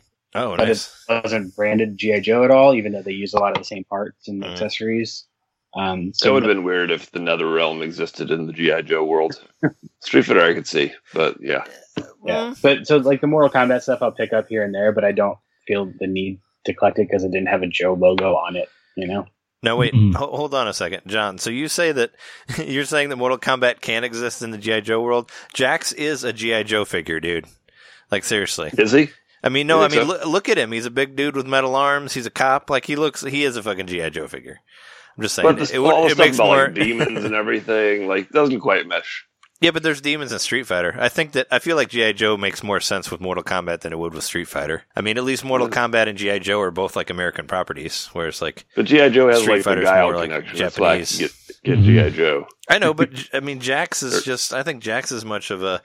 I mean, he would like be standing next to that guy with the parrot on his shoulder or whatever. I feel like they'd be buddies, you know. Same sort of weird. I don't know, weird characters. What do you think, Sam? Do you think G.I. Joe fits more with Mortal Kombat or Street Fighter? I'm gonna stick with Street Fighter, but I feel like that's just me being brainwashed by the fact that it was already included. Oh, okay. Because I think it between the two properties, I've always felt closer to Street Fighter in general as a game than Mortal Kombat. Sure, I just felt like Street Fighter's kind of from a different world than G.I. Joe. Like having those together for me seems weirder than Mortal Kombat and G.I. Joe. I mean, they both involve demons. Like, have you played the story mode on Street Fighter V? It gets way weirder. Trust me. But I guess if Street Fighter is in the G.I. Joe world, then Street Fighter is also in the Transformers world. Isn't that right? Yeah. Are they? Yeah. Because G.I. Joe and Transformers have crossed over. So that would mean that Street Fighter and Transformers are in the same world. So that car that Ryu is beating up, like in the bonus level, that's like really that's really Bumblebee. No. You're saying that's really Bumblebee? That's a Transformer kill shelter. Yeah. In the first, just like taken care of. In the first Joe versus Transformer crossover back in the 80s that Marvel did, the first issue, the Joes accidentally kill Bumblebee. So that kind of with maybe that car. I hope that's what they're going towards with there being a Bumblebee movie. Like eventually they can cross over with G.I. Joe and they'll kill him. Something like that. Maybe that's why he's like so like afraid in the trailer. He's like cowering in the corner when he sees that girl because he remembers the time he got killed before. It might be like the Baroness or somebody from a G.I. Joe. You never know. On the subject of video game toys, I was thinking we had a top 5 last week about top 5 racing games, and I kind of wanted to keep it as a recurring thing. But I was thinking about top 5 best video game based toys, and you would know more about this than I do, so I didn't really come up with a list. But we mentioned the Street Fighter and the Mortal Kombat one, but are there any other like crazy ones that you've seen like through your collecting and all that you want to mention?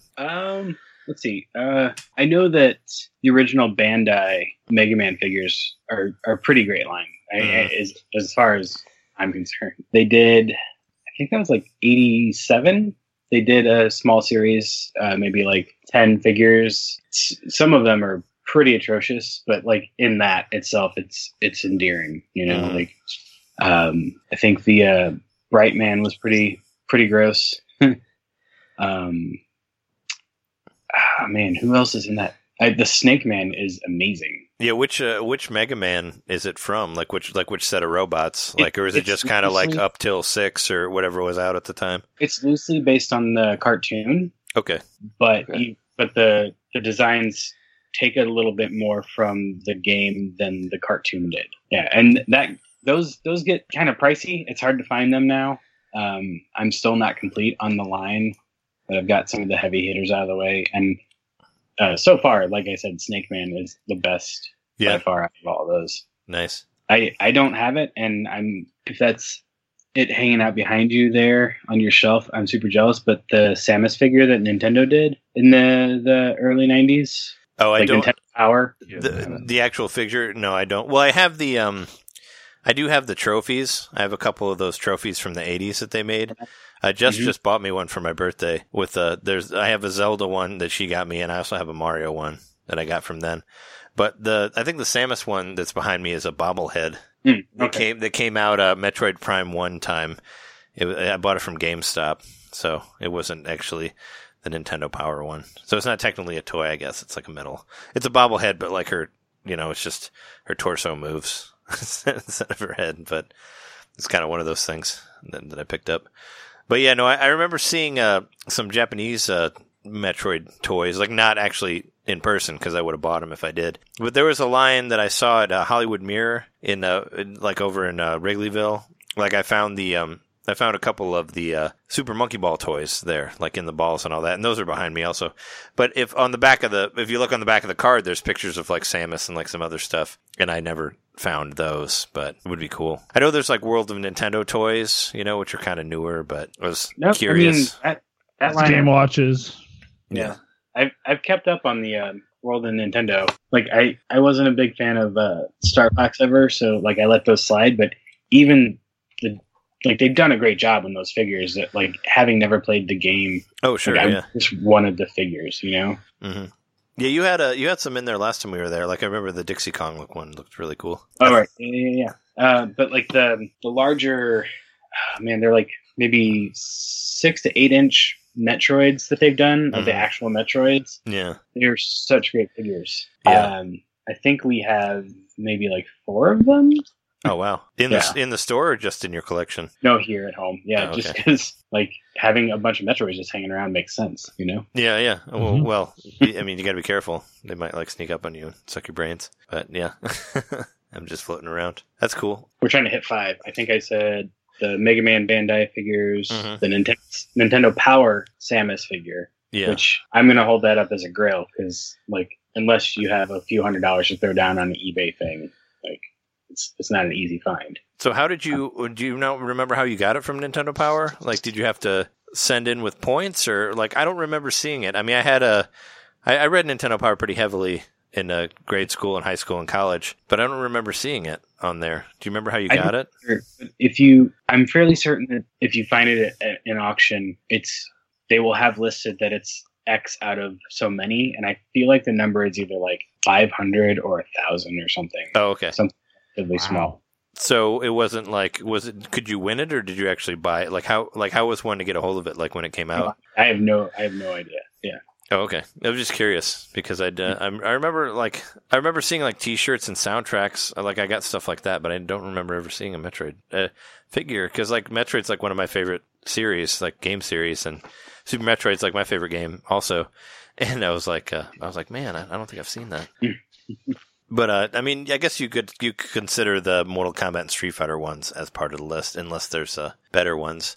I was gonna say, like the very first time that I went to your store, the very first toy that I bought there was Ganondorf. I bought a Ganondorf toy. So yeah, that series was great too. Like what was it, like early 2000? Yeah, it was the Ocarina of Time. It was from the Ocarina of Time series. But yeah, that was the first toy I bought there, and I was like, this place is cool, because I was kind of like, oh, I bought toys, and like I was kind of out of it, I guess, because like I said, I kind of ran out of money, so I stopped buying toys for a while because I had to like, it was like it's like an addict, you have to take whatever money you have and figure out. I had to like pretty much just spend it on comic books and video games. There's no room for toys too, so I had to kind of cut them out. But yeah, I was like, when I went over there, I was like, well, I don't know if I'll get anything. And then I saw that Ganon one, I was like, okay, I get that.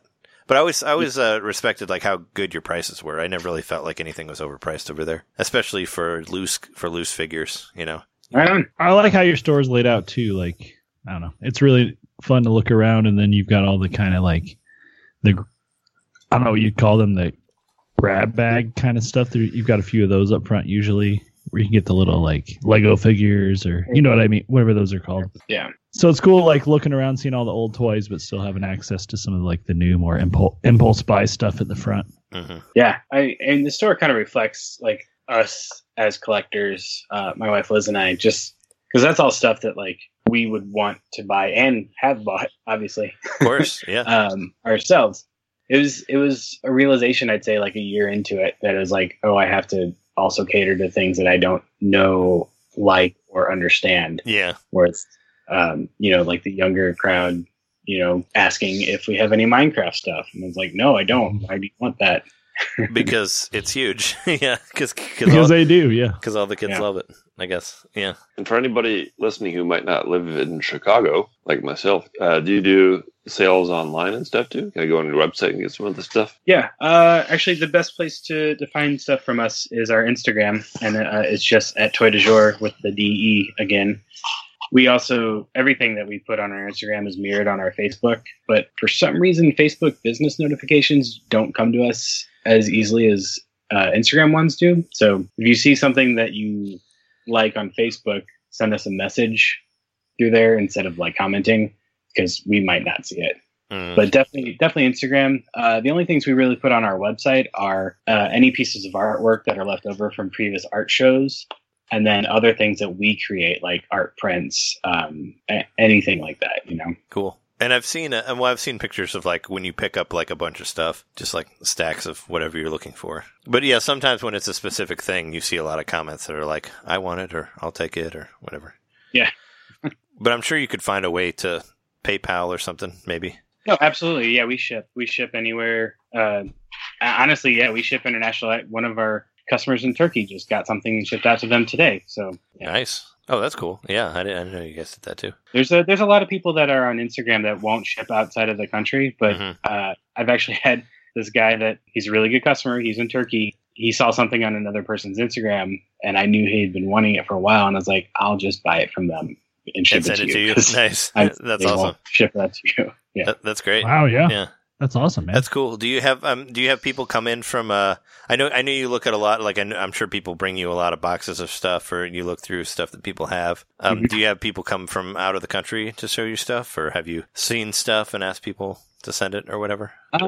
Yeah, we won't buy from anybody if they have to ship it to us. We do, have to see it in the shop. Of course, yeah. You want to actually look at it. You don't want to. Yeah, I had a pretty horrible trade right off the bat on Instagram, where like I was trading stuff for stuff that I wanted personally for my G.I. Joe collection. It was a guy in the UK who was like absolutely bonkers for Ninja Turtle stuff, and like I guess it was it's more prevalent here, so I had so much more to offer him, and like just stuff like common figures that we have in the shop all the time. He was like losing his mind for, and then he shows me like, I don't know, here's some Joes I had when I was little, and he's got all these like UK exclusive figures that I'm like doing the exact same thing. Like, oh my God, I want all these figures.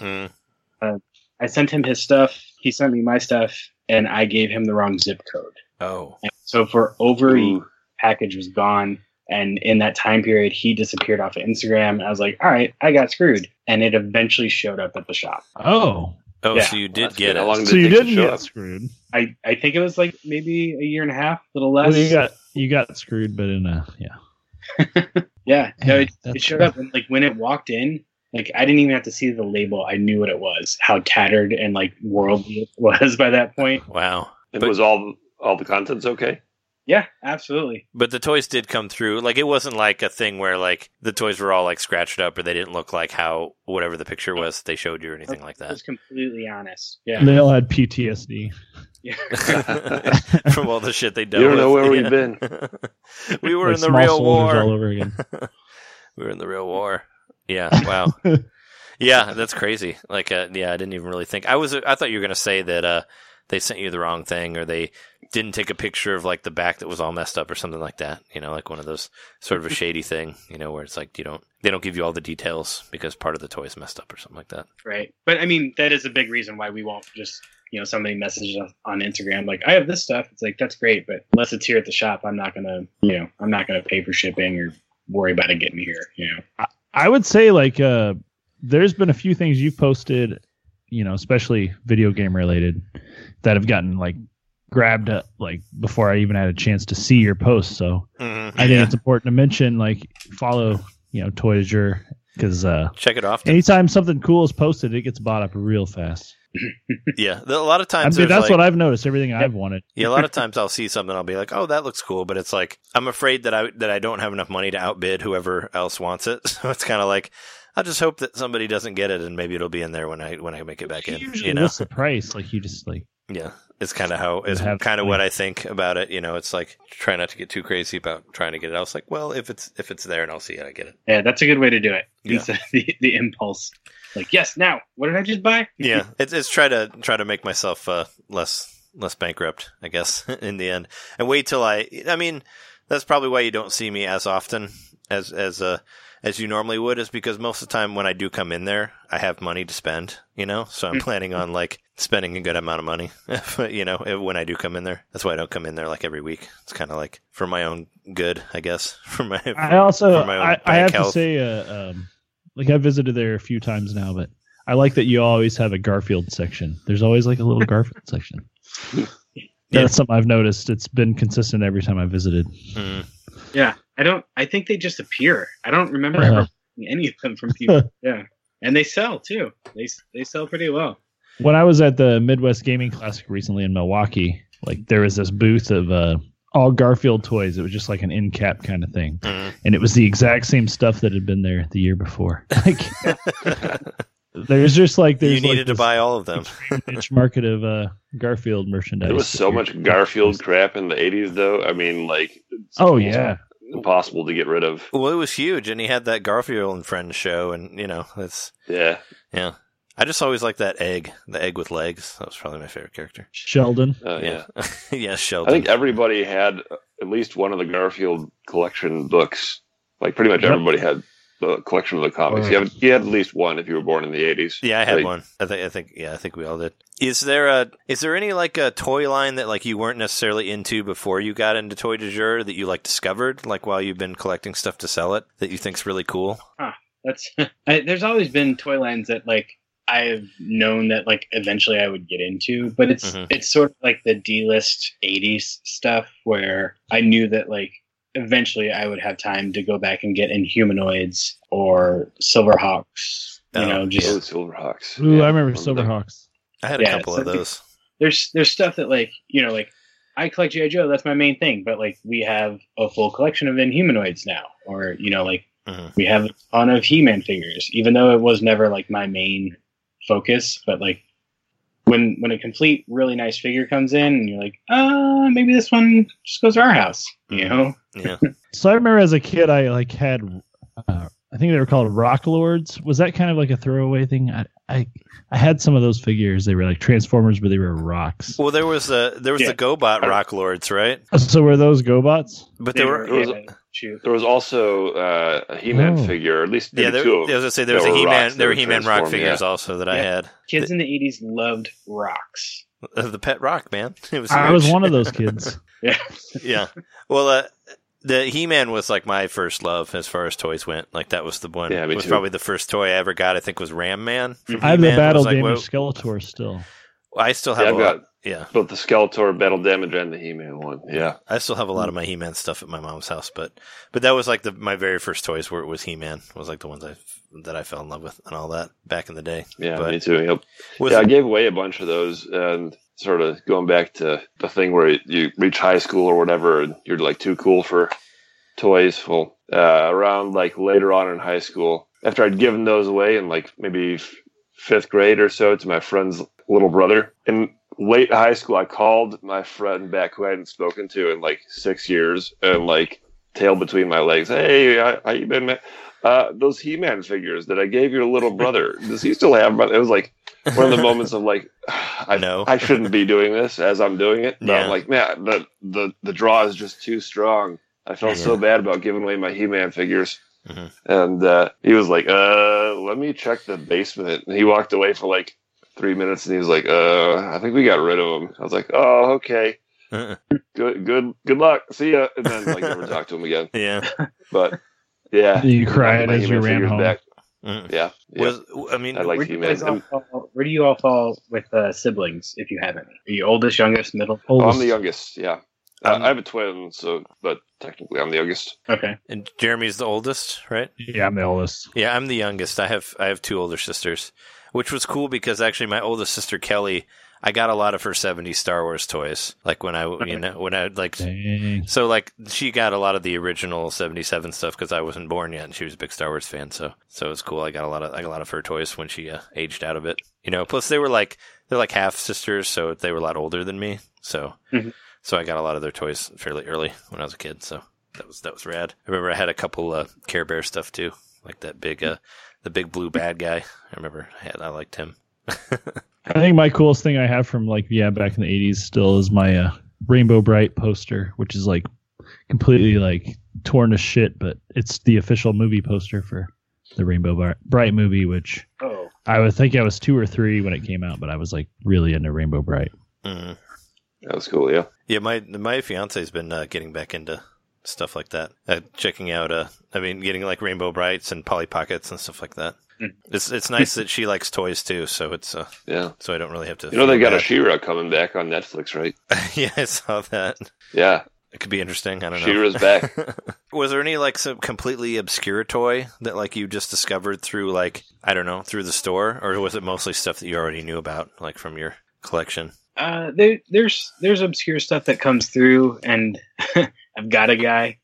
So anytime something really weird comes through, I just shoot a message to my buddy Steve, and I'm like, "What is this?" And he's like, "Oh, that's Lord of the Underworld. It's the Frogman that was released in '95, only in Hong Kong." Well, yeah, but nothing that's like really like drawn me in to start collecting. It's just I need to know what the hell this thing is. Did you say?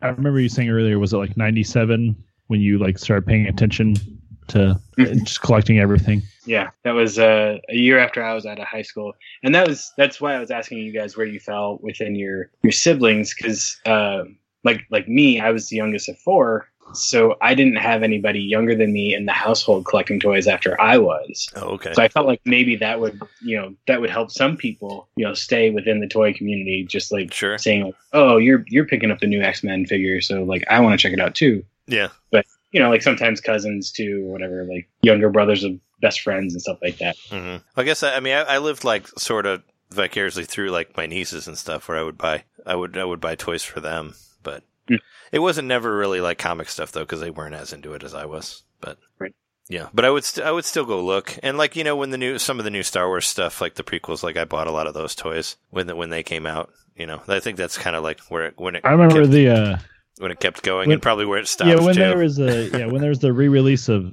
the Star Wars, when they did the special editions in the late 90s. Yeah. When the first New Hope came out, there was like a Luke Skywalker figure you could get. And my dad was like, you can get all of them. Was it the one with the movie theater? Yeah. Are you talking about the one that you got to go? Like, are you talking about the Jedi one that you got from Return of the Jedi? Yeah. So you would get like one. Yeah. Well, no, whatever it was like it was like a re-release of the Luke Skywalker figure, and it only like came with the movie ticket. Yeah, I remember getting that. I have that one. That's one of the only. I think it's the only Star Wars figure I ever bought, but it came with my movie ticket when I was in high school. Yeah, I have him. The only Star Wars figures I ever had were hand-me-downs from some kid at my church, and I think I still have them, but I have the Rancor. Nice. Oh, I never had the Rancor. I wanted that's the giant dude, right? The big like foot tall figure, I think. Yeah, the one with the hands and the mouth that moves. Yeah, and you have there's a little knob on his back that moves his mouth. Mm-hmm. And there's all kinds of pennies in that thing right now. I've just like put stuff in there as a kid. It still rattles around. Yeah. And I was at a local, what do you call it? Like not a swap meet, but like a flea market. And I saw in box that same thing was going for $450. I was like, oh, all right. I got one of those that's at least worth 1 penny. Yeah. So, did you? I want to say, Sam, was there ever like a Holy Grail thing that you wanted, like when you were younger, as a toy that you could never get, but you finally got now? Like I don't know, like a giant play set or something like that. Like I always wanted the He-Man Eternia when I was a kid, but I never got it. But I'm sure, like in your collections, you were able to get whatever that big thing was that you wanted, or I don't know. There's still some stuff that eludes me, and we've actually had a couple people try to bring in that Eternia playset to the shop, but I know the two of you guys know that the shop is not that big. Yeah, very small. The playset is very big. Yeah, so sometimes I just had to be like, I really have nowhere to put this unless I have somebody that I know I can turn around and just text them and be like, hey, I have an Eternia, come get it. You know, I don't even know where. I was gonna say I don't even know where I would put it if I bought it. Wait, what was the Eternia place? Because I have the Castle Grayskull, or I had the Castle Grayskull, but what was the Eternia place? I think it was. I feel like there's like 3 giant towers connected by rail rail cars along the top. Mm-hmm. Okay, yeah, I think I remember. Okay, I remember now seeing something like that. Yeah, but yeah, to answer your question, a few of the Joe pieces are much larger than they should be. So they had the aircraft carrier. Oh yeah, I was just going to ask you that giant aircraft carrier. Yeah, so that thing is 7 feet long. Wow. And it's sitting next to me here. Mm-hmm. We just got our house a little over 3 years ago, and it's the first time that I've been able to display it. It's been in a closet for the better part of like 18 years, but that's from when Liz and I would sell at like toy shows. Mm-hmm. And 18 years ago, somebody had it at their booth for I think 150, and I was like, "Yep, sure." And then how much did it go for back in the day? I think it was like $100. Wow. I think how much could you get for it now? Complete like this, they usually go just under $1,000. Like if you see them at like a Comic-Con or something like that, people are usually asking like $1,500 because they think that somebody would break down and buy it at the con for that much. But yeah. If it was in our shop, I'd probably maybe like 800 complete. Nice. Wow. That's insane. Yeah. And I but think still not really that crazy if you think that it came out that long ago and it was $100 at release. Mm-hmm. Yeah, I think I had a friend that had that. Like, I feel like I saw it at one point. But yeah, no, it's always cool when you get. I mean, I'm sure it's something like when you were younger, you thought you'd never get a hold of, and now you're in the place that you can, and especially have a place where you can actually display it, especially with something as big as that, is most important. Because I have toys at my mom's house that I still haven't, that are in the basement that I just don't know what to do with them. Like, I have more comic book toys that are just kind of in a box. Like, I had a lot of those like 10-inch figures, and I just don't know where to put them, so they never made it up here. Mm-hmm. And then, I have a collection of, I have all those re-released Star Wars toys that Jeremy was talking about, including the one from the theater. And even the ones that had the lightsabers that were taller than them that got recalled, which I thought was cool. They recalled those back and replaced them. But, that's, about all I have from high school. Like, most of it's, still at my mom's house because of space. But it's, just trying to find space for everything. Piece that still eludes me, and I think I brought this up recently to Liz. The original Transformers line, they had that massive Fortress Maximus figure. Oh, okay. Yeah. 2 tall. So in however many years that we have been collecting and buying and selling toys, we've not even had a junky, broken one come through the shop or through our collection. Oh, you haven't seen it at all? In any way? Not even a broken one? No. Yeah. Never at a flea market or never at something that would, put it within our grasp of owning it. Oh, okay. No, that's a shame. I mean, I'm sure you've seen them online, right? Or you've seen people selling them. Yeah. They do exist. Or you've actually touched one. Even at other shops here in the city, you'll see them every now and then. Mm-hmm. But it's just weird to me that I'm also pretty close to completing a G1 collection of Transformers personally, and that guy eludes me, which is slightly aggravating. My best friend growing up had one, and he still does have it. And a few months back, his younger brother came up from St. Louis to visit, and he brought me a box full of toys that his son was no longer into. So the first Transformers movie action figures. He's like, "Here, my kid's not playing with these anymore. You could just throw them in the shop, or if you want any of them, just take them." And in the bottom of that box was this tiny gun that goes to one of the smaller figures that came with that giant Fortress Maximus. Oh. So I text his older brother, and I was like, "Hey, are you missing this gun specifically?" And he's like, "Oh, yeah, I am." I didn't say anything, but I just put it in the mail. And a couple days later, he's like, "Oh my God, thank you so much." Because that gun can go for $50, by itself. Nice. Yeah. So he got the gun, and he's like, "I can't believe you found this. This is great." And I was like, "Dude, that is literally your gun. Your brother had it mixed in accidentally with the stuff that he brought." Nice. No, that's cool. You're able to get that back to him. Yeah. Whereas I super won his Fortress Maximus. Yeah. Well, I'm sure you get it eventually. Hopefully, if I ever come into contact with one, I'll message you and let you know. I don't know how I would, but you never know. You never know. You might see one somewhere and be like, "Hey, do you still want that thing?" Mm-hmm. The answer is always yes. So you could say no to this, but could I show you a toy I've been unable to identify that I bought at a Goodwill, and maybe you could give me some insight? Because I've looked online and I haven't been able to figure out what it is. Sure. All right. Hold on a second. Oh, you're going to grab it right now? Do it right on the show. Yeah. After that, we're going to have to start wrapping it up because I think we're almost at 2 hours for the show. But what do you got? Yeah. I was just going out on a limb because I've put this on Twitter and everything, and no one could figure out what it was. But it's this. I don't know if you can tell what it is from the webcam. Yeah. I'm pretty sure that's the space. What was the series called? Well, it's Power Rangers, but what is the space? This is from Power Rangers. Okay. Yeah. I thought it was a Transformer, so I know it isn't. Yeah, he folds out into a larger robot, right? It's pretty much, yeah, it's like a carrier, like these things open up, and there's a bunch of little tiny figures inside. Mm-hmm. And I don't know if they assemble into a bigger figure, but they kind of look like they might like be part of another smaller model. Is there any company listing on there? It just says Bandai. Oh, well then that's Power Rangers. It's got to be Power Rangers. Yeah, Bandai is Power Rangers. Except now it's Hasbro. It says 99 Bandai. Mm-hmm. Yep. Oh, 99. Yeah, that would definitely be the time that they had all that. Did you ever get into Power Rangers at all, Sam? I figured. I mean, it missed me. I kind of aged out of it, so I figured you aged out of it too. Yeah, me too. If you were 78. Having to put things in the shop that I didn't really know or like. Mm-hmm. That's probably part of it. Yeah.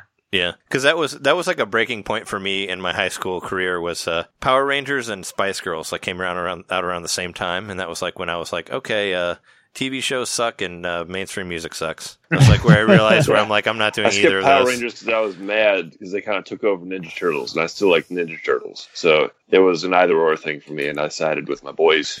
Well, I felt kind of cheapened because I could tell that it was a Japanese show reworked into an American show. Yeah. So it was kind of like, because they basically took all the action scenes from a Japanese show and like dubbed it and just only shot the stuff with them out of their suits and kind of just worked it in there. So I could like smell that it was a cheap show and that it like maybe nobody should like it. And plus I was a huge Godzilla fan growing up and I felt like it was like a bad version of Godzilla, because it had like big monsters and stuff, but it wasn't as fun.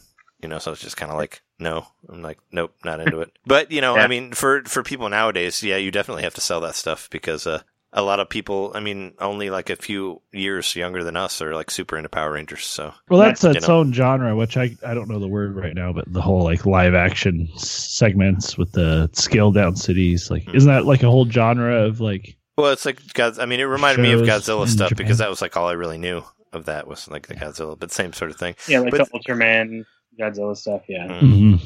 Well, like what was it? Tatsunoko, the like Japanese animation company, like they pretty much, what was it? Gotcha Force was like the very first like of that type of like Voltron or Power Rangers and all that with like Ken the Eagle and all those guys. They're all playable in Marvel Capcom versus Tatsunoko. I only know that because of that, but yeah, they were like the first time where it was like little machines make a big machine and all that. Like the little tigers make a big robot or whatever. And it kind of went from that, but that was an animated show, so it wasn't like small buildings and whatnot. But I mean, that's kind of the world we live in. I mean, it probably make you feel really old that there's a lot of people out there where like the GameCube was like their first system, or like, I tweeted this today that, so a grandpa, and I'd put this grandpa like maybe around like 70, came in with his grandson, and the grandson probably like 12, 13. They came in and the grandpa picked up something and he was like, what is this? And his grandson went, I think it's a game, and he was holding an Atari cartridge. Oh, wow. Yeah. Neither of them knew what it was. Wow. Yeah. They were both aged out of that. Wow. That's true. Well, yeah. It fell in the middle. It's harsh. I'm sure they'd seen cartridges. I mean, well, I guess they just didn't know that type of cartridge. Yeah. That's crazy. Yeah. But I think I'm going to have to start wrapping it up here. But is there anything you want to say about we talked about stuff coming up for the shop, but is there any more stuff that you want to promote, Sam, before we sign off here? No, I say just give us a follow on Instagram, Toy du Jour. Yeah. And then the art show is this Friday if anybody's in the area. Yeah, definitely. And that's on Western in Chicago in Logan Square area. Yeah, it's pretty much at Toy du Jour for everything, right? Like where we would find you on Twitter or Instagram or whatever, Facebook. Right? Absolutely. Facebook. Yeah, just I mean, if you search Toy du Jour, I'm sure you'll find the different places to find things. DE, not DU. DE. DE. Yeah. It'll be in the description. DE Jour, JOUR. Definitely check it out. It's one of my favorite shops in Chicago. You should definitely come by and see it. I tell a lot of people to go, especially people who are into comic books or video games or anything like that, because you can find all sorts of, or Star Wars, you can find all sorts of fun, loose toys. Or Garfield. For or Garfield for a decent price, Garfield. So, cool. Well, thanks for being on the show.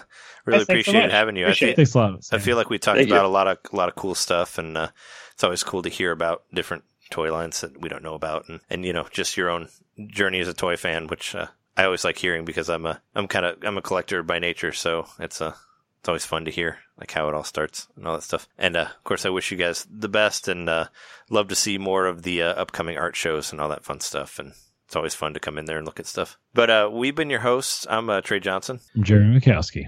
John Litter. And Sam. I've never played a Switch Wells.